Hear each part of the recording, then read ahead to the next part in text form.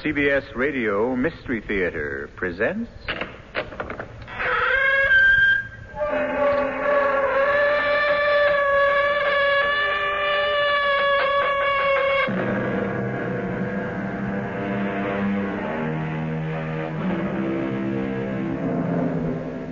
Come in. Welcome. I'm E.G. Marshall, bellwether of a fantastic flock that forms on these airwaves at this time and place. The presentiment of danger, the intimation of disaster, the uneasy, inexplicable feeling that something we cannot define is leading us into a catastrophe we cannot explain for a reason we cannot understand. A fragment of a dream that vanishes upon awakening. A wisp of an idea that eludes our comprehension and escapes our memory. Is this the way fate seems to warn us of our mortal peril? If so, it is like the warning of the rattlesnake. Too little and too late. You will soon commit murder, Lord Arthur. But this is monstrous. I have absolutely no intention. Look, I'm not a murderer. Oh, no one is until he kills for the first time. I tell you, I cannot commit murder. And I tell you, you can, and you will. I refuse to believe it. You're all alike. You all want to pry into your future, which you have no business doing. And when you see what fate has in store for you, you refuse to believe it. But murder? Yes, murder. What's so special about murder? People do it every day.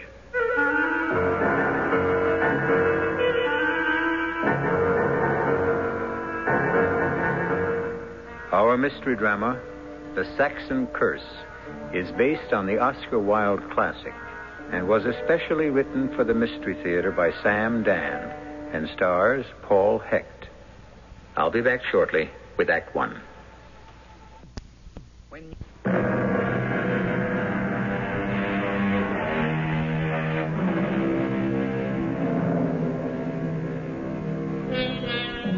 Today, things are tough all over. Even the very rich complain. They protest their wealth is being eaten away by ruinous taxes.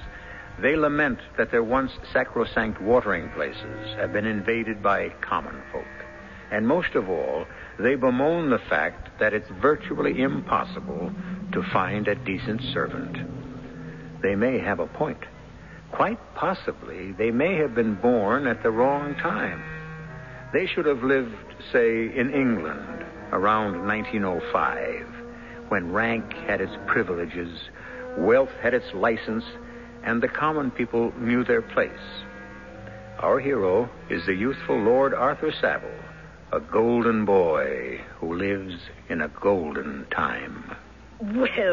Well, you naughty fellow, why haven't you been to see me all this time? Dear Aunt Clem, I never have a moment to myself. That's because you spend all your time with Sybil Merton. I cannot understand why people make such a fuss over getting married. I assure you, I have not seen Sybil for 24 hours.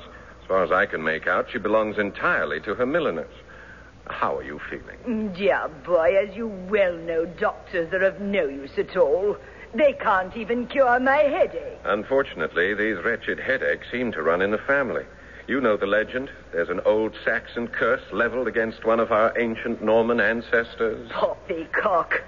You must come into the drawing room. I have a most interesting company. Oh, I didn't know you were engaged. Well, you needn't try to fit me in. I have Sir Matthew and Lady Reed. Sir Matthew Reed? He's the president of the Royal College of Physicians. Elected by mistake, I was told. But surely so distinguished a physician could come up with a cure for your headache. The more distinguished the physician, the more elevated the fee.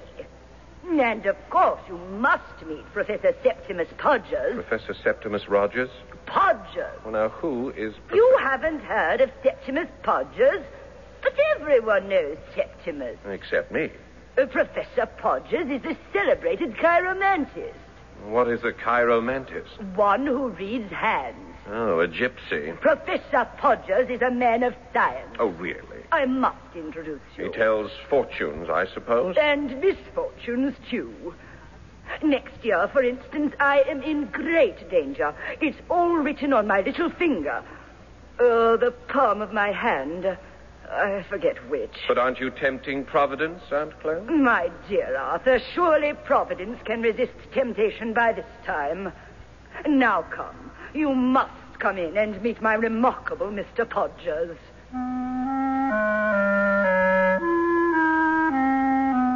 And so I entered my aunt's drawing room, where I was introduced to her Mr. Podgers. I must say there was nothing esoteric or mysterious or romantic looking about him at all.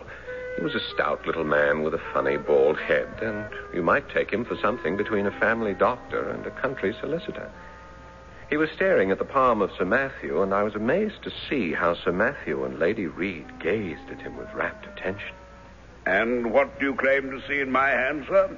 I see a man of adventurous nature.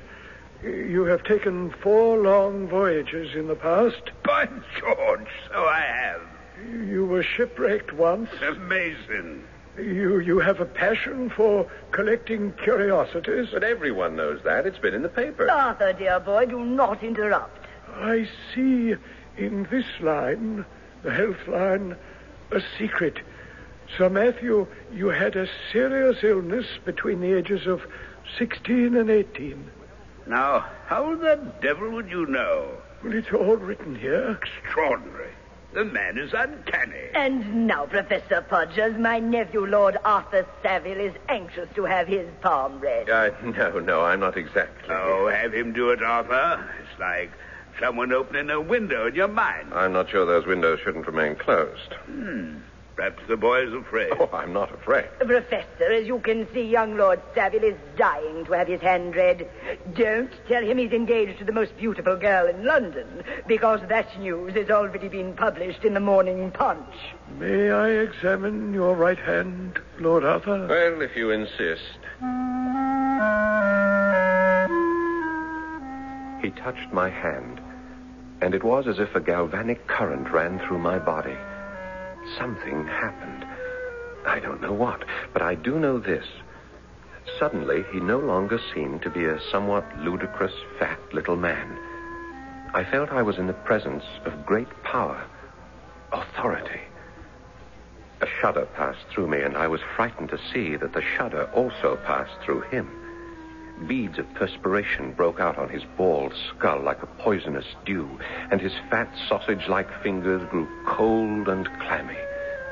And I knew fear, real fear, for the first time in my life. My impulse was to run from the room, but I forced myself to stand still. I am waiting, Professor. Well, what do you see in my hand? I see the hand of a charming young man. Within the next few months, Lord Arthur will go on a voyage. Naturally, his honeymoon. And lose a relative. Well, we all lose relatives. Sometimes I think they were created for the purpose. Can you tell us any more? No, Lady Clementine. That's all I can see. I was furious with myself. What was this feeling of terror that had suddenly come over me? Why had I permitted myself to be frightened by some unwholesome charlatan? But was he a charlatan? Is it possible that written on my hand is some fearful secret of sin, some blood-red sign of crime? Is he gifted with a power to read it? Why do I feel now that some tragedy hangs over me? I waited for a chance to take the man aside for a moment. What is it, Lord Arthur? I must insist on your giving me a straightforward answer to my question. What makes you think I saw anything in your hand, Lord Arthur? I know you did. I'm afraid you're mistaken. All right, how much do you want? I saw nothing. How much do you want? How much do I want? This is how you earn your living, isn't it? Professor Podgers, I want... Oh, please, Lord Arthur. Lady Clementine will be quite angry with me if I keep her... Whatever it is you saw, Professor, I have a right to know. But I did... I'll give you £50. Yeah, sir, I do 100, not sell my... £100. Now, listen, where can we discuss this? You may find me at 30 West Moon Street. My hours are from 10 to 4. What was wrong with me? Wasn't it obvious who he was? A preposterous trickster, a ridiculous quack. Yes, it was obvious. But it didn't matter, because he was an instrument designed to pierce through the fog of the unknown and reveal my destiny. What had he seen in my hand? I need not tell you there was no sleep for me that night. Promptly at 10, I presented myself at 30 West Moon Street, a thoroughly unimpressive house in a completely nondescript neighborhood. The professor himself looked even shabbier in the daylight. He took my hand in both of his, and once again that same electric shock charged through my body and through his body, too. His eyes closed. His teeth seemed to chatter. Suddenly he dropped my hand. Murder. What? Murder. I see murder. What do you mean, murder? Am I going to be murdered? No. You will be the murderer. Now, see here, Professor. You asked me. This is... This is what? This is monstrous. Murder? I'm not a murderer. Oh, no one is until he kills. Now, how can you sit there and tell me such... Such what? It's the truth. I'm not the kind of person who... Why didn't you leave it alone? I tried to discourage you. I tell you, I cannot commit murder. And I tell you that you can, and you will. Who am I going to kill? I don't know. Your murder line stopped short. Oh, will I kill more than once? No. There is only one murder in your hand. And will I be caught? No. How can you be sure? Because I see no line of retribution in your hand. Then I'm to get away with it. Yes. Because you will obviously have chosen your victim carefully and planned your murder skillfully and executed your killing flawlessly. Carefully, skillfully, flawlessly. How? What do I know about murder? Oh, you will learn. After all, Lord Arthur, necessity has always been the mother of invention.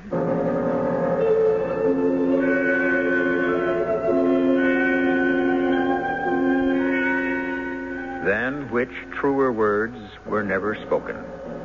Of course, to our hero, Lord Arthur Savile, murder was something that usually took place only in the sensational newspapers. It was neither the pastime nor the preoccupation of a gentleman. But now, suddenly, he himself is notified that he is not only about to commit murder, but he is to do it successfully. I'll be back shortly with Act 2.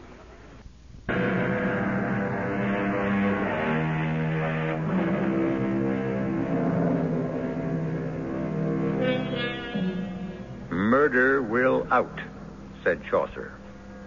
Murder cannot be hid, said Cervantes. And murder, though it have no tongue, will speak with most miraculous organ, said Shakespeare. That is certainly a weighty consensus of extremely well-informed opinion. And yet, here we have young Lord Arthur Savile being cast by destiny in the role of a murderer, who will not only murder, but remain undetected. But why, Professor Podgers, why am I about to commit murder? That I cannot say. I have no enemies. No one hates me. Why? There must be a reason. I'm sorry, Sir Arthur. I can enlighten you no further. Now, wait. You saw 3 things in my hand. 2 of them you told me last night. First, that I would go on a voyage. Do you still see that? Yes. Second, that I shall lose a relative. Is that still to occur? Yes. And that I shall commit murder. Well, does that complete the list? It does, Sir Arthur. Yes. Now, how many relatives am I to lose? Just one. Just one. Quite so, sir. But I only have 2 relatives. 2? In all the world. There is just my twin sister, Pamela, and my aunt, Lady Clementine Beecham. Are you saying that one of them will die within the next few months? I am saying that is what is written. Well, which one? I'm sorry it doesn't say. But one will die. Yes, Lord Arthur. I looked at my hand. And suddenly it was no longer the familiar five-fingered palm made of firm pink flesh, and finely etched delicate lines. It was white, dead white, corpse white, like the white paper on which the death sentence is written. And here the death sentence was written in blood-red letters. Lady Clementine Beecham. And I even knew why. She would die because it would be necessary to make sure that my sister, my dearest twin, Pamela, would live. And at that moment, I felt almost at peace, almost as if I was serving the ends of a just fate. For why should Pamela, lovely Pamela, newly married and about to know the joys of motherhood, die? Why shouldn't I make sure of her love? Aunt Clem. Surely a woman of 80 could have no complaints. I was able to smile. I was even able to assume a pose with Professor Podgers.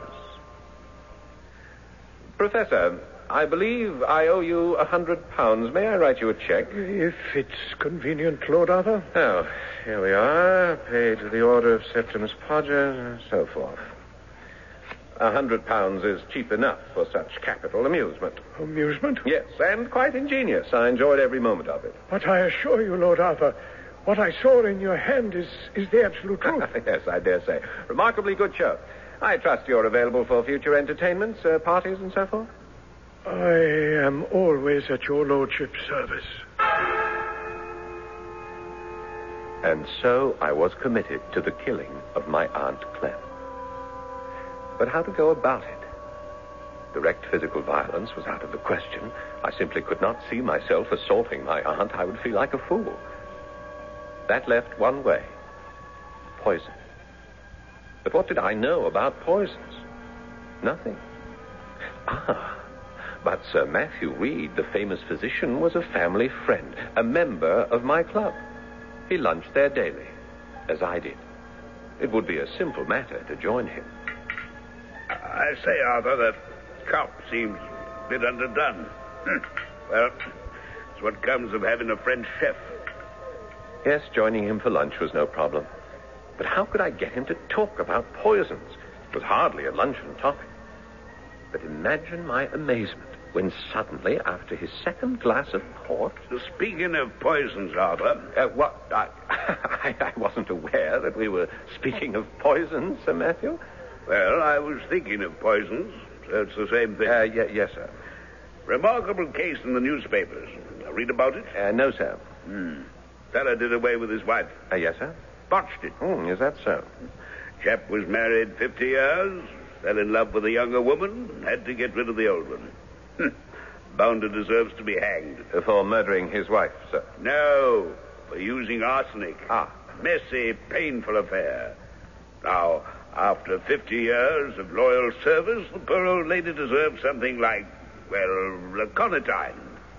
Aconitine, sir? Oh, yes. It's the creme de la creme of poisons. Swift. Takes almost immediate effect. Perfectly painless. It mixes well with food and drink. Quite palatable. Is that so? Arthur, you must promise me something. If after 50 years of wedded bliss with the divine Sybil, you should decide to, well, do her in, you shall by all means use aconitine. I promise. Sir Matthew, suppose after 50 years I should wish to make a fool of myself, how could I come upon this aconitine? Why, I expect there shall always be a Humbies and Pestle. They shall still be chemists by appointment to whomever the future monarch will be. Humbies and Pestle. Of course. Yes, it was going along beautifully. It was as if I were following a track leading me to my sure destination. That afternoon, I strolled up St. James Street to Humby and Pestle's. Mr. Pestle, who always attended personally on the aristocracy, was a good deal surprised at the mention of the word aconitine, and in his usual deferential manner started to mumble something about... I assume, of course, Sir Arthur, that you have prescription. I beg your pardon, Mr. Pestle. The law requires... Oh, I hope you are not assuming that I intend something illegal. No. It's... You see, it's for an absolutely humanitarian purpose. I have this huge Norwegian Mastiff. You're familiar with the breed, of course. I believe so. Yes, I am obliged to get rid of it since it insists on biting my Swedish chauffeur.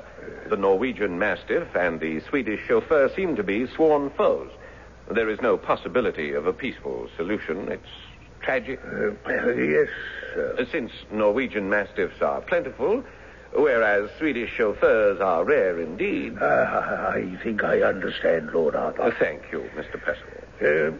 Powder form is best, and a pinch in the dog's lunch or beverage. Ah, you are a man of great heart and understanding. Always at your service, my lord. And may I compliment you on your remarkable knowledge of toxicology. Was it only last night that I had met Septimus Podgers for the first time? Was it only this morning that he revealed the awful secret of my hand? Was it only this noon that I had lunch with Sir Matthew and discovered the aconitine? And has it been only 10 minutes since I walked out of Humby and Pestle's with the poison in my pocket? Yes. What did Podgers say? I would execute this murder carefully, skillfully, flawlessly. Now, let me see. How shall I administer the aconitine to dear Aunt Clem? This could be a sticky business, and the entire project could founder. But it was remarkable how clearly I was thinking. How I was suddenly seized by the most happy inspiration. Why haven't you been to see me all this time? Dear Aunt Clem, I was here last night. A likely story. You take advantage of my failing memory. How are your headaches, dear Aunt Clem? I would rather not discuss the wretched things. I have brought you a cure for your headache. There is no cure, dear boy. It's an ancient Saxon curse. No, but you must try this cure, dear Aunt Clem. It's proof against Saxon curses. Why do you say that? Because it was invented by an American. I assure you it's a perfect cure. You must promise to try it. It comes in this little box. The box is charming, Arthur. It's made of silver. Open the box. Carefully. It contains a powder. Take a pinch in a little bit of wine. Well, I'll try it right now. Oh, good heavens. No. You must do nothing of the kind. You see, this is a homeopathic medicine. If you take it without having a headache, it may do you no end of harm. Wait till you have one and then try it.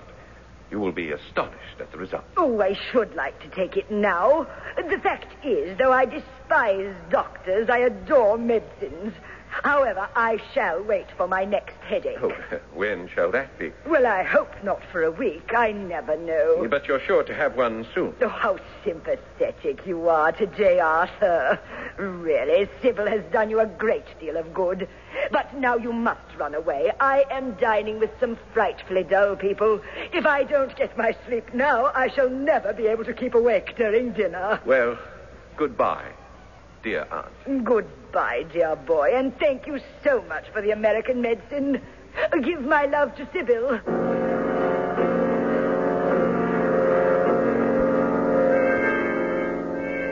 Sybil. I must talk to Sybil. Since I should like to be as far away as possible when it happens. Of course. That's the voyage Podgers saw in my hand.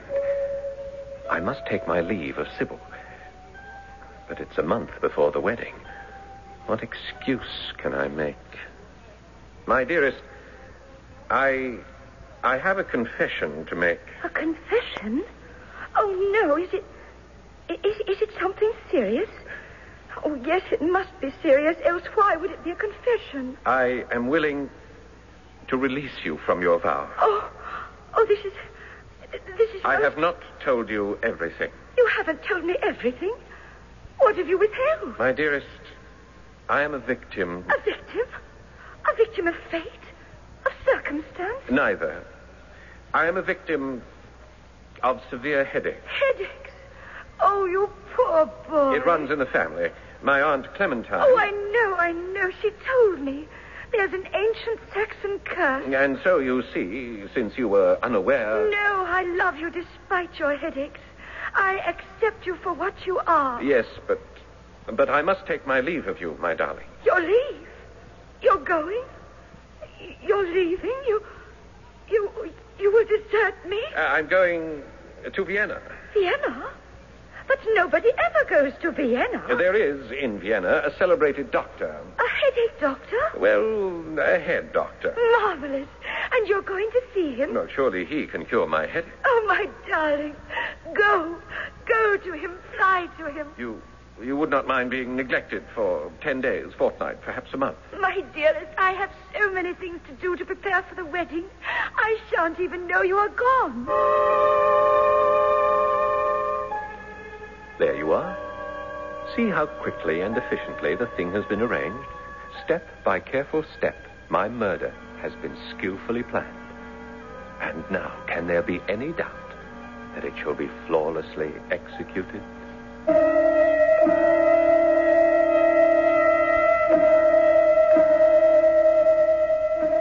And he's only an amateur. And this is only his very first attempt. So it only goes to prove that each of us has a hidden facet, an unknown talent, an ability that's kept secret even from ourselves. Does this mean that murderers are born, not made? Or does it prove that murderers are made, not born? Whatever it means, someone is going to be killed just as soon as I return with Act 3.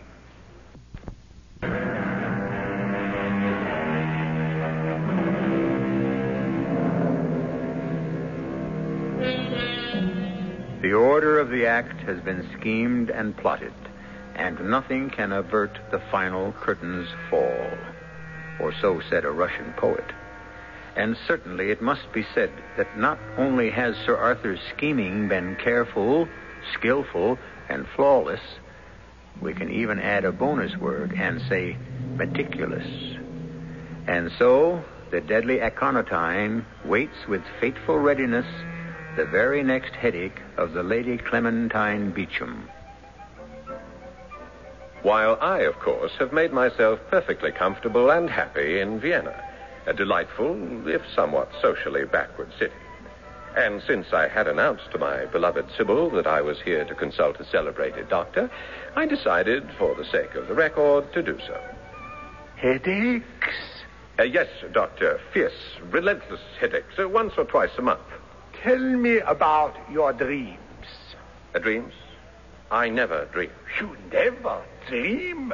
Impossible. Yeah, but it's true. I never had a dream in my life. We have found it. Found what, Doctor? The cause of your headaches. You have the headaches because you do not dream. So, all the bad thoughts are still imprisoned inside the skull. You see? I'm not sure. By George, there might have been something to what the fellow said. Lately, I noticed I had been starting to get headaches. Maybe the Saxon curse had come down to me. But this lack of dreaming... all this was of minor concern. The crucial thing was, I had made sure of my story. I had said I came here to consult a doctor. I had consulted a doctor. I could now see where the execution of the perfect crime required superb intelligence, which is perhaps why it is beyond the capabilities of the lower classes. However, my visit was to end abruptly. That evening, there was a telegram from Sybil. Aunt Clementine died suddenly. So, she had taken the poison. She was dead. And now, I must return at once, like the proper grieving nephew. I didn't pause to pack. I caught the night express to Paris, and from thence the train to Le Havre. The following morning, I was back in London. Oh, darling, you're home. Tell me everything. Where is poor Aunt Clem? In the hospital. The hospital? I thought you said she was dead. She is quite dead. You see, she complained of a severe headache, and so she drank a glass of wine, and in just a few moments she... Yes? Well, she seemed to be dead, but I couldn't be sure, and so I summoned James and Harris and Charles, and they carried her downstairs to her motor car, and we all rushed to the hospital. Ah, at the hospital they couldn't help her. Oh, no, she was quite dead by the time we arrived. Even Sir Matthew Reed himself was unable to bring... Sir Matthew? Sir Matthew Reed. He was there? Of course, he's her personal physician. Well, what did he say, Sir Matthew? Oh, I remember quite distinctly what he said. If I didn't know young Arthur better, I'd suspect foul play. He said that? He smiled when he said that. Oh, dear Arthur, no one could possibly suspect you of doing the old girl in. Why, you were miles away at the time. Yes, in Vienna. Did he say anything else? Sir Matthew? No, Arthur. Well, but why are you so pale? What? Oh, the diet. Viennese diet. It must have... did he perform an autopsy? Arthur! What a perfectly gruesome thing to say. Oh, I should hope not. You don't know that? Oh, my darling Arthur, you are upset. You're not yourself. I can see. Oh, I know how much poor Aunt Clem meant to you. She was dear to me also, always giving me little gifts. Yes, darling, I should like to rest. Of course, my dearest. Rest. You must be brave. One does not lose an Aunt Clem every day. Why was I frightened? I had been assured that all would go well. There would be no retribution, that the killing would be carefully, skillfully, flawlessly executed. It was, wasn't it? Why was I so apprehensive? Podgers had assured me. Podgers. I must see him again. I must hear it from his lips again. He must read my future again. He must tell me that I shall not be caught. I rushed to West Moon Street. Here now.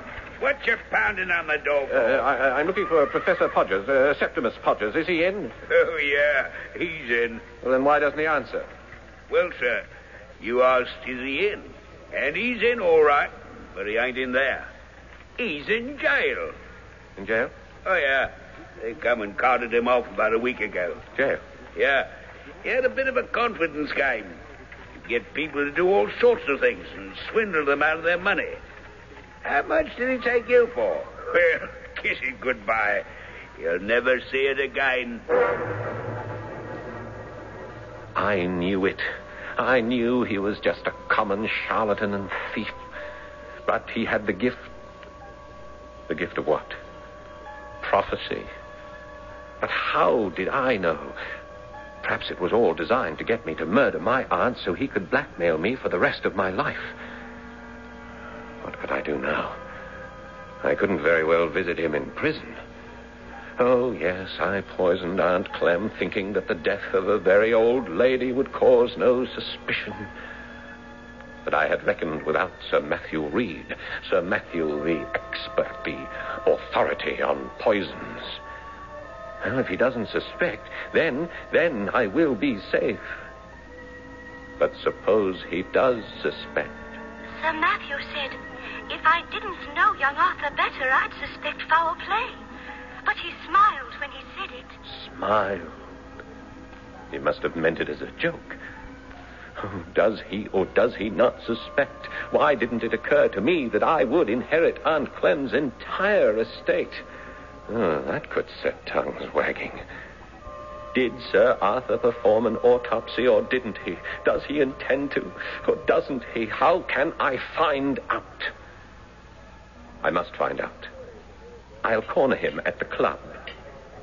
You'd think a French chef would know what to do with veal. I think it's the Italian chefs who specialize in veal, Sir Matthew. The French more or less concentrate on beef.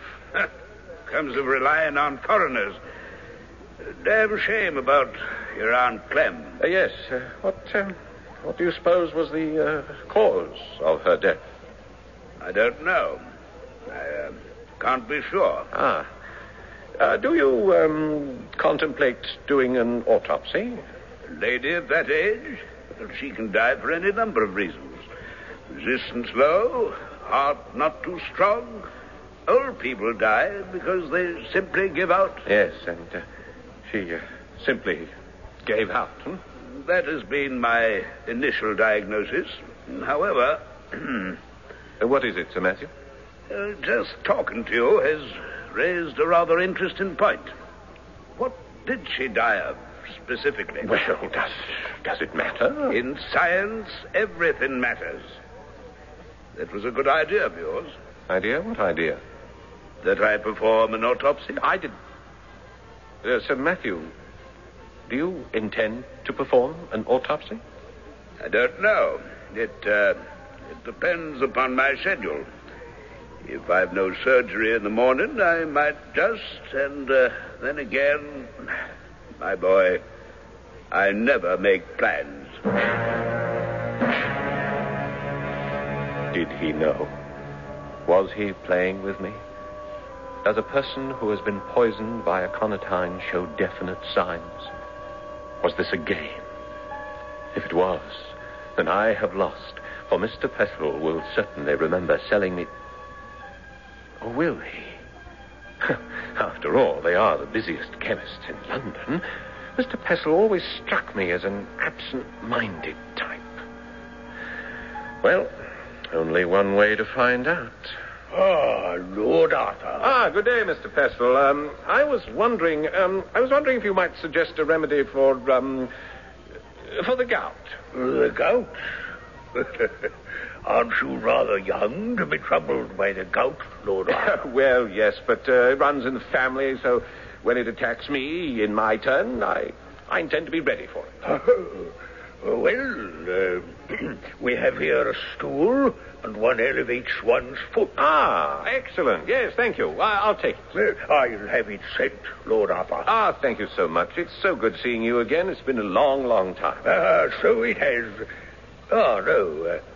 Weren't you in here a fortnight past? Was I? Well, it seems to me you bought some, aconitine. Yes. For your Swedish chauffeur. Oh, no. For your Norwegian mastiff. It must have been a fortnight. I could look it up.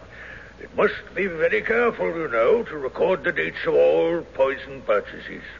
It's the law. A most commendable statute. Well, good day, Mr. Pestle. I was lost. Only a miracle could save me. But the age of miracles is past, gone, vanished. I shall be charged with the murder of my aunt. I shall be tried, found guilty, and hanged. And my head, my head. My poor head is splitting. Your Honor, I do not ask for mercy. I ask only for understanding. I killed my aunt to save my sister, my dearest twin sister, present living in Canada, in order that she should continue to perpetuate. Arthur, darling, wake up. I only acted according to the command of fate. Arthur! Sybil, what? How did you get in here? Hastings called me, said you were in a frightful shape. Nightmares and whatnot. My head is splitting. Poor boy, the Saxon curse. The Austrian doctor was of little help. Nothing can help. Oh, you must never say that. Here, drink some coffee. A hot cup of black coffee. No, I don't like coffee. Oh, it's black. I know. I put in plenty of sugar. It won't make me feel better. It will, I promise you. Here, drink it. All right. Now, isn't that delicious? Oh. Sybil, I must make a confession. Oh, no, you're exciting yourself. I poisoned my Aunt Clem. Oh, you did nothing of the sort. I did. I gave her poison. Poor boy, you feel so badly about her death. You've been having nightmares. I tell you, I poisoned her. You did no such thing, and Sir Matthew can prove it. Sir Matthew? Of course. He performed an autopsy on poor Aunt Clem this morning. What? Death was due entirely to natural causes. Yes. Oh, It's wonderful. I feel lightheaded. Completely. Oh, then it worked. The medicine worked. What medicine? Aunt Clementine's medicine. In this little silver box. That box? That silver box? It's the box you gave her. Sybil, did you? Which has the remedy, the American headache remedy. Sybil, no. Oh, how peaceful. How calm you look. It works.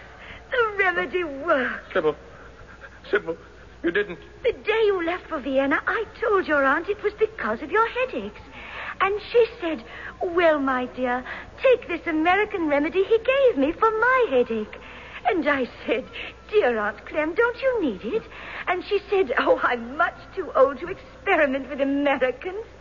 Just put a pinch of this powder in wine or coffee or tea. Sybil. And so I did. And now you feel better, don't you? Oh, you must tell me the name of this remedy.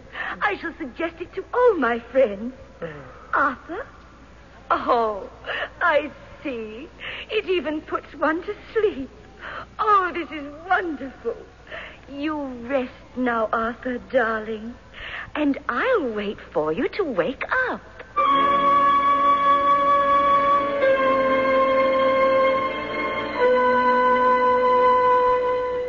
As you might assume, she had a very long wait.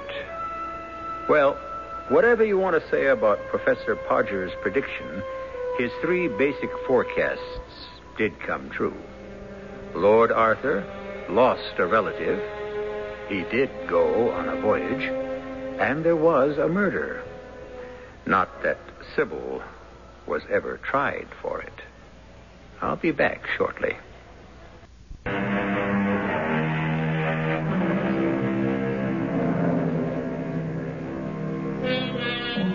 Consider the word written. For centuries, we have heard it used in all sorts of mystical context. It is written in the stars. It is written in the wind. It is written in our fate. It is written in our palm.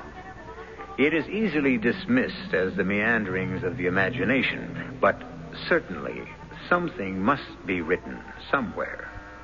There must be some sort of written plan. Else, how do you account for the fact that we human beings make the same mistakes over and over and over again? Our cast included Paul Hecht, Catherine Byers, Court Benson, and Guy Sorrell. The entire production was under the direction of Hyman Brown. And now, a preview of our next tale. You see it, too? See what? That face. That face. That face, which is not mine. Oh, no. The face I see always instead of my own. My dear man, no. I see you. Only you. It was your face I described as I saw it, none other. Look again. Look in the glass again. Tell me what you see. Whose face is there? Why, yours, of course. Now tell me, whose face do you see? His. Only his. Always his. Always his. His. Always his. This is E.G. Marshall inviting you to return to our Mystery Theater for another adventure in the macabre. Until next time, pleasant dreams.